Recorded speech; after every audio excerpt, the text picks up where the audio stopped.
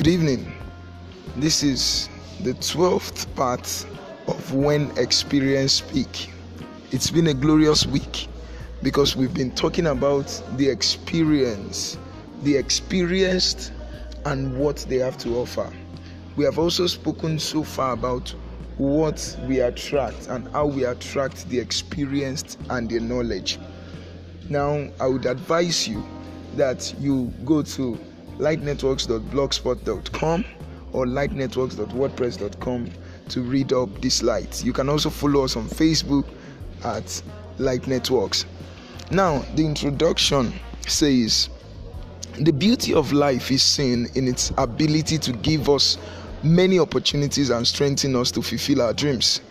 Our destination, either by design or determination, will always need wisdom input. I would explain that tomorrow morning. The body of tonight's light says, there would be a challenge with life if all we do is waiting for our dreams to come true without special efforts towards them. Those that wait to make life happen for them will always have life happen to them. Most times it happens the way we don't like.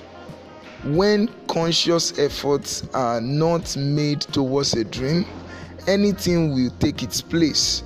One of the efforts compulsory for one to make towards their dream is by getting the experienced to speak.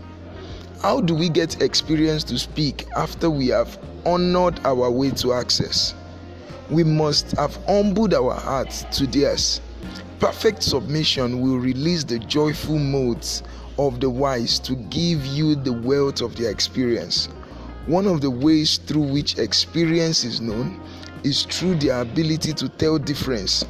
The experienced are not deceived by gifts. They are sensitive to differentiate between those that honor their presence and those that bring deceptive gifts. The conclusion: where gifts are an encouragement for the grace of the experienced, it isn't a license for disregard. I hope you understand that honor flows from both the presence and the presence. Read up the lights, and I'm sure you'll be blessed. Have a wonderful night.